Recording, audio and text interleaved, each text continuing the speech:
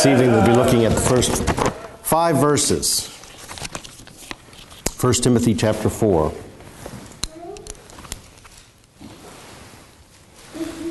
Paul writes, "But the Spirit explicitly says that in later times some will fall away from the faith, paying attention to deceitful spirits and doctrines of demons, by means of the hypocrisy of liars, seared in their own conscience as with a branding iron, men who forbid marriage and advocate abstaining from foods, which God has created to be gratefully shared in by those who believe and know the truth.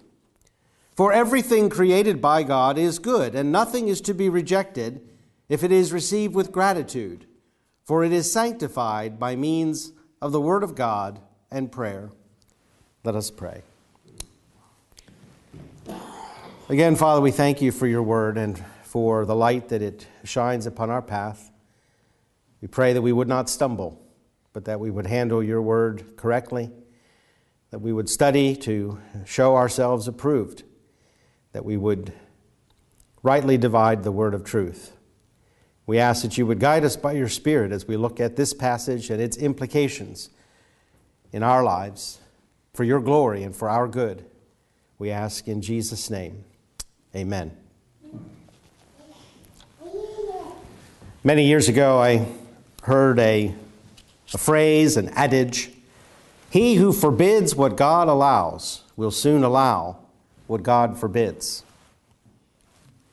At the time, it seemed rather catchy, but over the years, as I've observed what goes on in different churches, what's gone on in the history of the church, I think that perhaps whoever coined this phrase didn't quite get it right. That actually he's talking about 2 different groups entirely. Those who forbid what God allows are not known for allowing much at all. And those who allow what God forbids are not known for abiding by the word of God at all. Really have 2 different groups that we're familiar with. In the first case, we have what we would call legalism, often associated with fundamentalism in our day.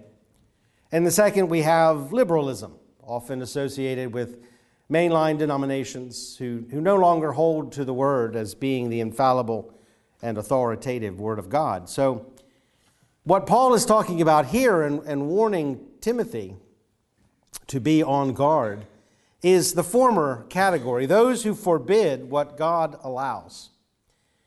And it is interesting that he links this behavior that is so often associated with a self-made righteousness within the church. He actually ties it to apostasy, to falling away from the faith. So I don't know that we make that distinction, or we've ever made that distinction very clear in our own lives and our own observations, because frankly, evangelicalism tends toward the denying side of the equation or of the spectrum. Churches that we've been in, churches of which we're familiar, tend to say what you cannot do more than what you can do.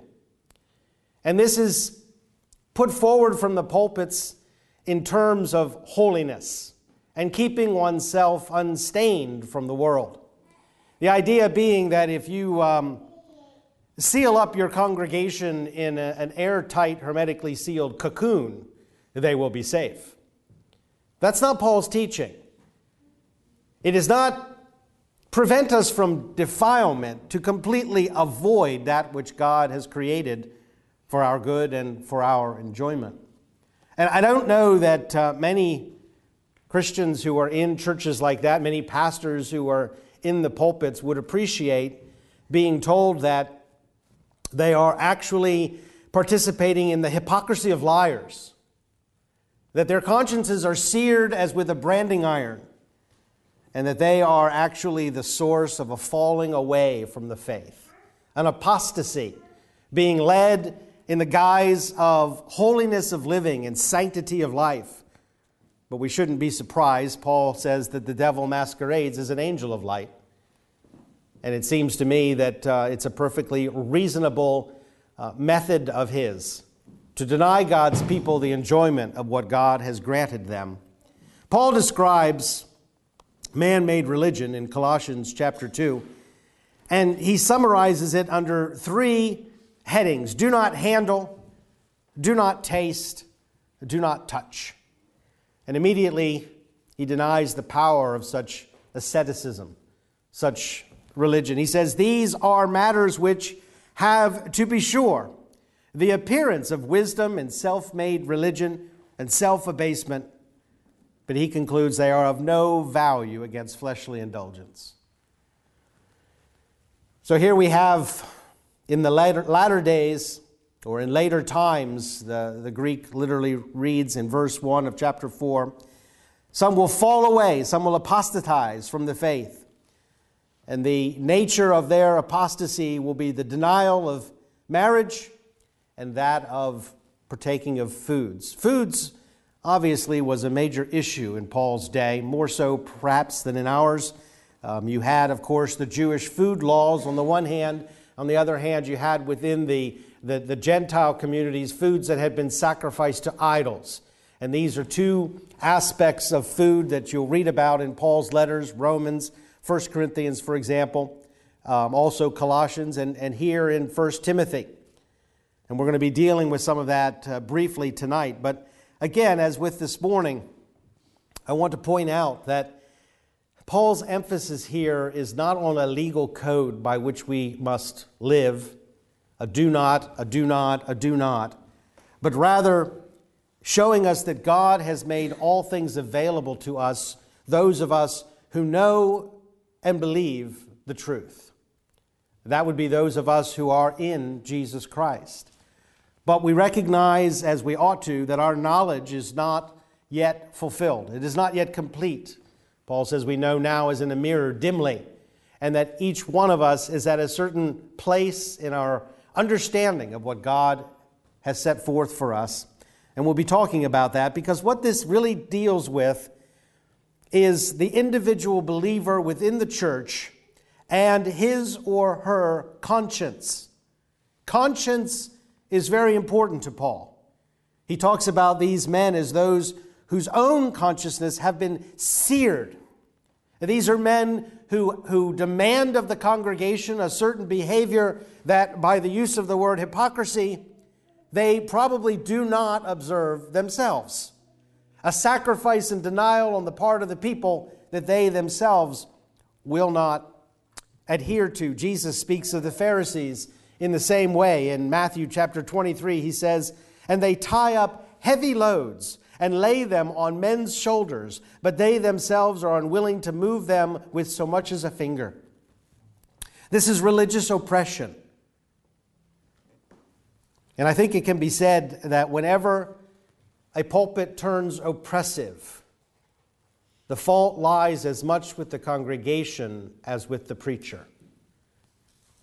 Paul counsels us and even commands us in Romans 14 that we are not to put up with this type of oppression.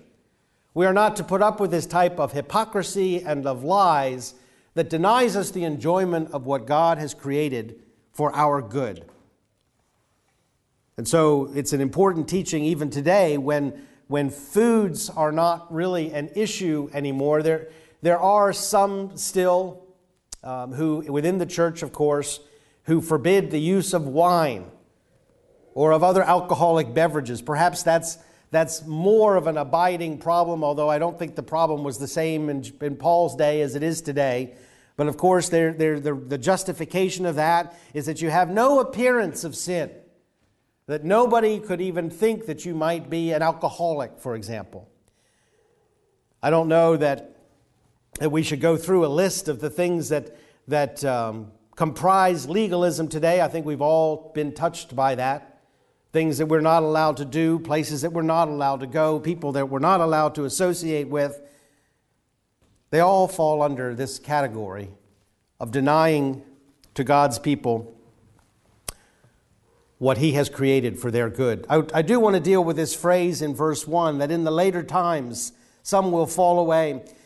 Paul says the Spirit explicitly says and commentators are in disagreement as to what that first clause means. The Spirit explicitly says, some believe that Paul is referring back to Jesus' Olivet Discourse, recorded in Matthew 24 and 25 and Mark 13, where Jesus basically says that there will be a falling away.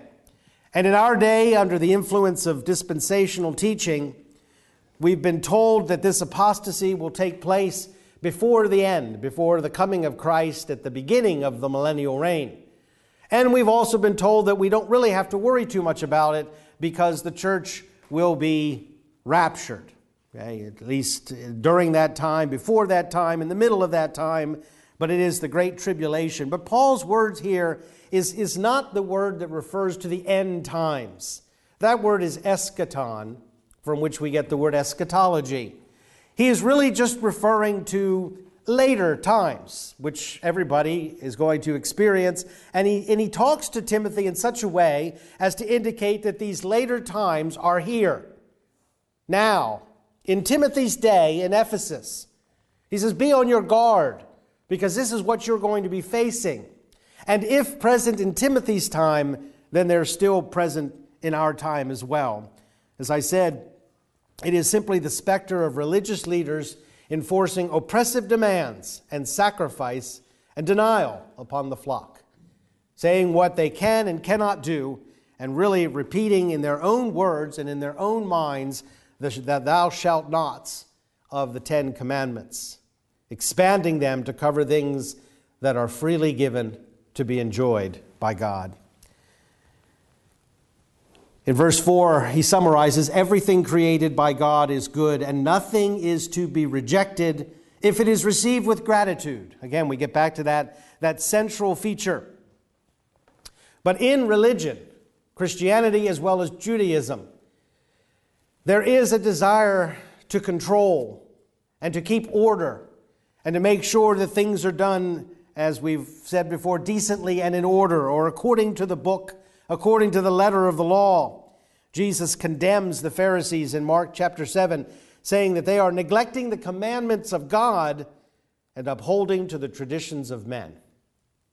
And that's what happens. It happens in every single congregation that has ever existed. Perhaps it is in our own congregation to some extent. Sadly, when we're in the midst of it, when we're in the midst of these traditions, we consider themselves to be sacred, and we don't see them. And this is why I said that if error, if oppressive doctrines of self-denial, doctrines of demons, Paul calls them, emanate from any pulpit, then the fault is as much with the congregation as it is with the preacher. Because we are all admonished to be, as the Bereans, noble-minded, searching the Scriptures to see if these things be so. Therefore, if I were to deny the partaking of anything that God has created, it would be the responsibility of the congregation to look to the Scriptures and to say, Chuck, that is not right. God has given these things for us to enjoy. They are sanctified even by the means of the Word of God and of prayer. So this is an appropriate passage for this week as we celebrate Thanksgiving. But it is actually a pattern of life that should be present in every Christian and every congregation. Things are sanctified. They're made holy through prayer and through the Word of God. I think there are only two obstacles that stand between us and the enjoyment of anything that we encounter in God's creation. The first is the Word of God. Anything that is declared by God to be sin is in fact a corruption of creation. It does not constitute God's creation, but rather a defilement of God's creation, and therefore it cannot be good for the child of God. And so we're not going to swing the pendulum to the side of the liberals that says anything goes, anything that makes you happy is fine. Because the Bible is clear onto those things that please Him and those that are an abomination to Him. We cannot be thankful and partake with thanksgiving that which God has condemned as being contrary to His will or to His nature. Now that leads into the whole realm of ethics. And it's not always clear to each one of us what is in concert with His will and what is in conflict with it. And so that's the second obstacle to each one of us enjoying what God has created, and that is when the believer is not firmly convinced in his own mind. Again, we're talking about consciences here. Our church, Fellowship Bible Church, does not have a conscience. We each have consciences. And our consciences are to be clear before God.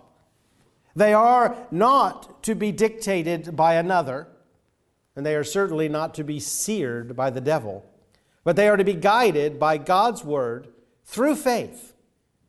And Paul makes it clear in his teachings in Romans 14 that not every believer's conscience enables him or her to partake of what others may partake of freely. He boils it down to the individual standing before his Lord Jesus Christ, and that each man may be convinced in his own mind. Romans 14, verse 5. But one thing he does say in that passage, in that chapter, that it is not the business of the church or of other believers to dictate the conscience of any individual. That is what's going on here in 1 Timothy chapter 4. The denial of marriage and the advocacy of abstaining from foods is dictating the conscience and how a man or a woman stands in his or her conscience before God. Paul, for his part, had a clear conscience. And in Romans 14, verse 14, he says, I know and am convinced in the Lord Jesus that nothing is unclean in itself. See, Paul's conscience enabled him in the setting of Romans 14. It enabled him to eat meat, even meat sacrificed to idols, to drink wine, and to partake of the things which he saw and believed that God had given him to enjoy. The Word of God did not forbid it, and his conscience allowed it. And therefore he was free. And yet he goes on to say, but to him who thinks anything to be unclean, to him it is unclean. Not because it is unclean, but because he cannot partake with a clear conscience in faith. And so those are the two obstacles that we can deal with. One, the Word of God. Those behaviors, those activities that God forbids in His Word are sin. And we cannot ever give thanks, true Christian gratitude, for that which God condemns in His Word. So we cannot say, oh, I can do this because I'm thankful for it. I can participate in this sin because I'm thankful. I can rob my company because I'm thankful for the extra money. You can't justify it that way. If God's Word condemns it, it cannot be sanctified by God's Word.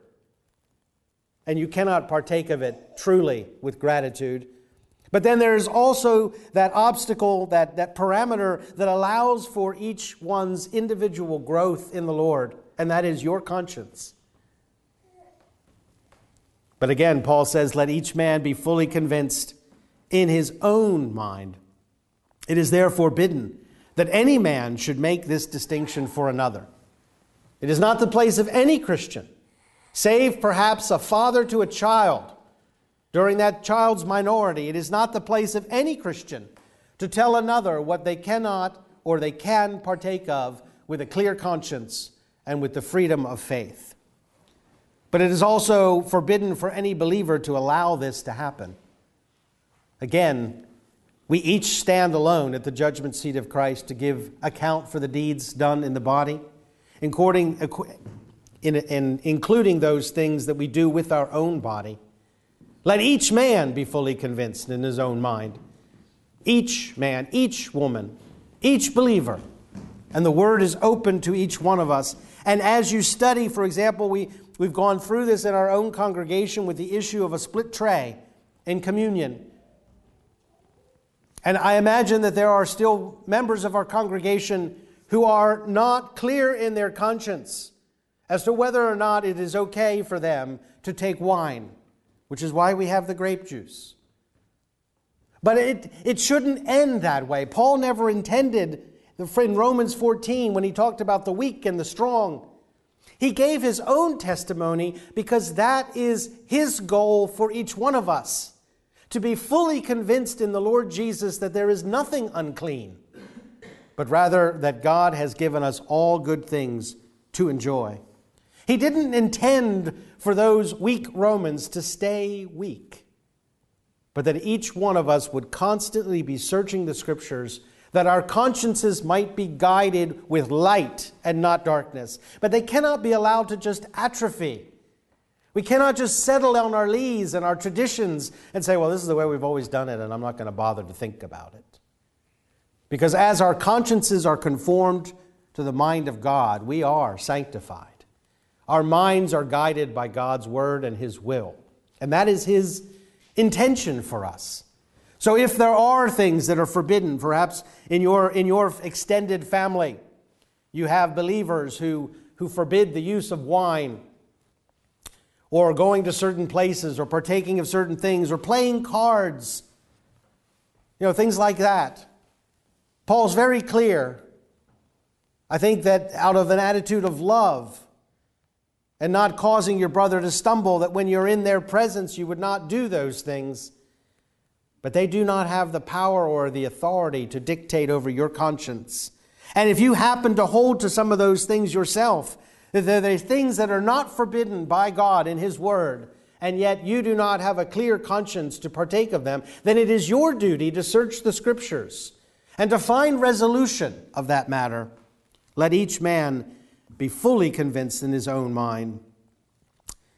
Paul says in 1 Corinthians chapter 10, where the issue once again was meat, it was meat sacrificed to idols. He said, if I partake with thankfulness, why am I slandered concerning that for which I give thanks? You see, that's the individual's freedom of conscience before the Lord.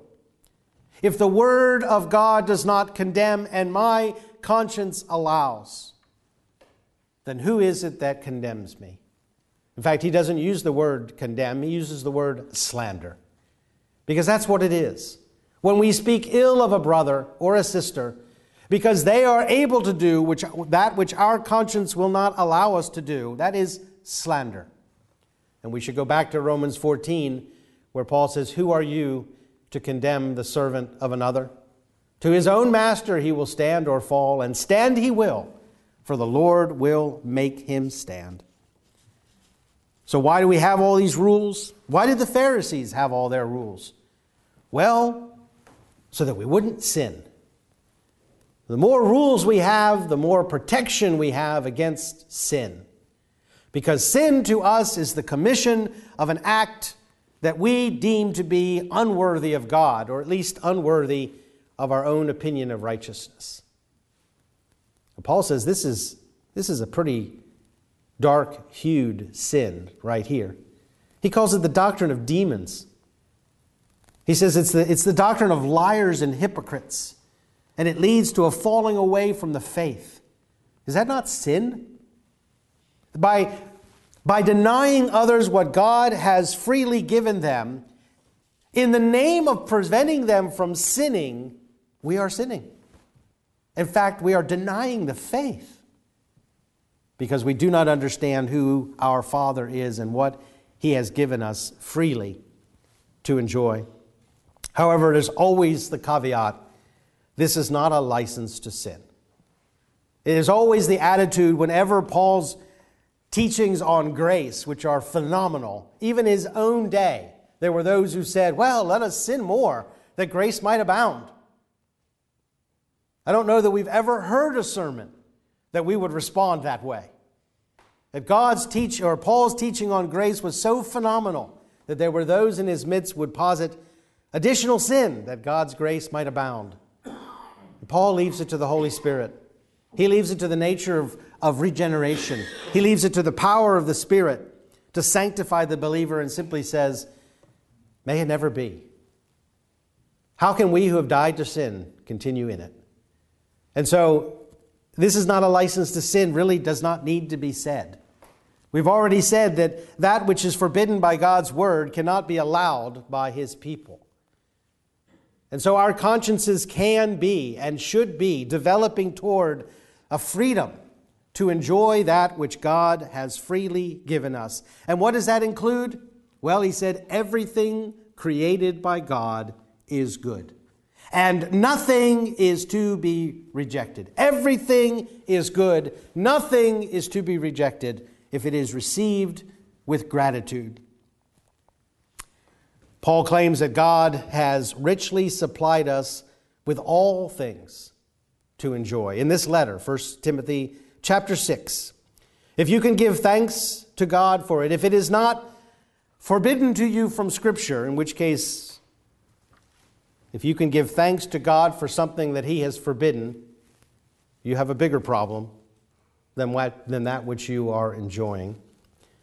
But if you can give thanks to God for it, let no man take it from you. Let no man deprive you of the joy and pleasure of receiving it with gratitude from His hand. Let us pray. Father, I pray that we might be set free by the truth of the apostles' words, that you have created the universe for the enjoyment of man in your image and now in your Son, Jesus Christ, that you have opened up the storehouses of your grace and bestowed upon us the treasures of your creation, giving us all things to enjoy. Father, we know that there is corruption in the world, and the things that you have created good have been ruined and destroyed. And we ask, Father, that by your Spirit and by your word, you would teach us that which is sin, knowing that our hearts, indwelt by the Holy Spirit, will give us and give our consciences the warning against that which is forbidden. But Father, I pray that we might be resistant, that we might even be immune by your grace to those who would oppress us with do not touch, do not taste, do not handle. Father, we claim the victory over sin and the flesh through Jesus Christ alone, and not through our own activities and our own asceticism. And so we pray with thanksgiving that you would bless all good things to our use. The things that you have placed in our hands may we receive with gratitude and with faith. For we ask this in Jesus' name. Amen. Well, let's stand for the benediction in Philippians chapter 4. Be anxious for nothing, but in everything by prayer and supplication with thanksgiving, let your requests be made known to God. And the peace of God, which surpasses all comprehension, shall guard your hearts and your minds in Christ Jesus. Amen.